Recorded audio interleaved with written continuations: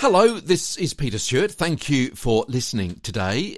This is part of our series called Get a Better Broadcast Podcast and Voice Over Voice. Short daily tips on how to get just that. Today, contractions and elisions. I'm going to tell you how you can write a script so it sounds much more conversational when you read it. On Twitter, you can follow me. Tweeter Stewart, TWEETERSTEWART. So yeah, it's not just how you sound, which is going to make you be much more conversational in your overall attitude and presentation style.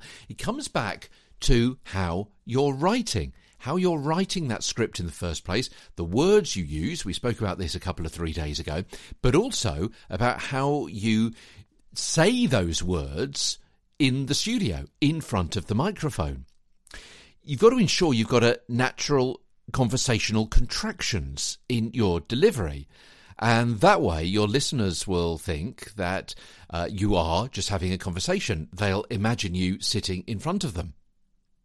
They'll imagine you sitting in front of you. Not they will imagine you sitting in front. They'll. Yeah?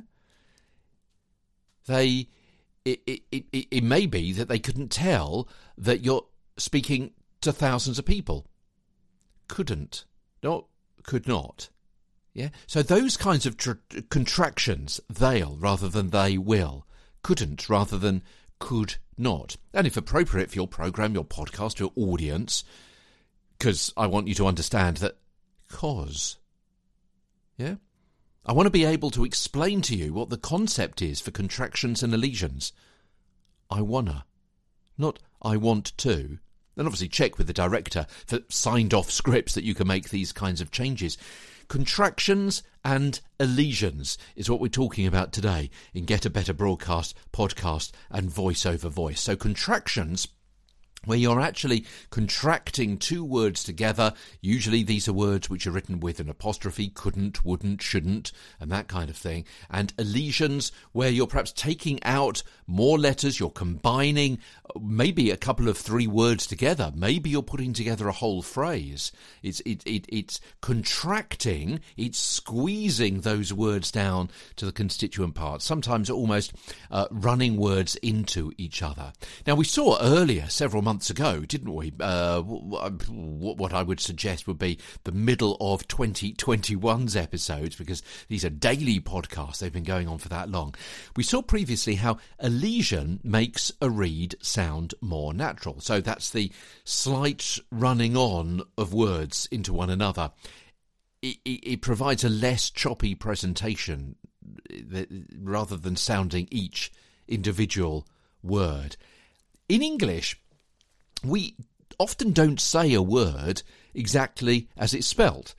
And you know what, that's probably the same in other languages as well, because we want to sound natural and fluent for a way to make our read sound conversational, kind of every day of the week kind of a read. For instance, look back at that sentence that I've just read and look at it in the notes for today's show.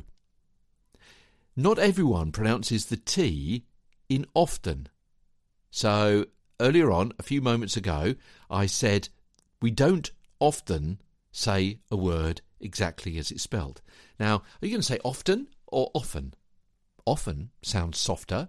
It sounds more conversational, arguably, depending on your usual pronunciation of that word. I also use the word exactly. Hardly anyone would say exactly, but smooth it out and say exactly. It sounds more authentic. We are not likely to say and, yeah? So a few moments ago I said, because we want to sound natural and fluent. Natural and fluent, not natural and fluent. Yeah? We're likely to say and or rather than and. I mean, how do you say fish and chips? Fish and chips? No, fish and chips. You run those three words together, fish and chips. Fora. Earlier on that sentence was, because we want to sound natural and fluent, for a way to make it for away, for a.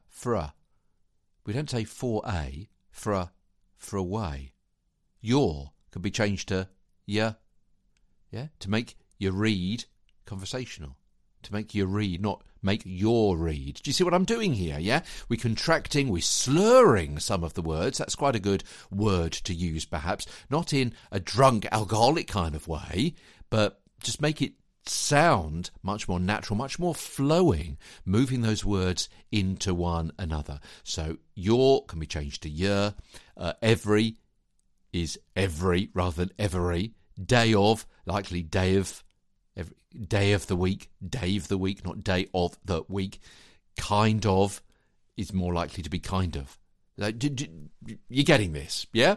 It's slurring the words. It's not saying each individual word. We're using contractions and deletions to make ourselves sound much more conversational. So that's another thing to consider when you're going for that really authentic read that you'll hear in the wild, in its natural state, when in fact you're sitting in a studio in front of a microphone and a window with people the other side, and you're reading words off a piece of glass or a piece of dried wood pulp.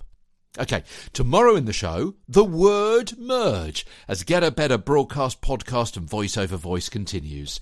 From London, I'm Peter Stewart.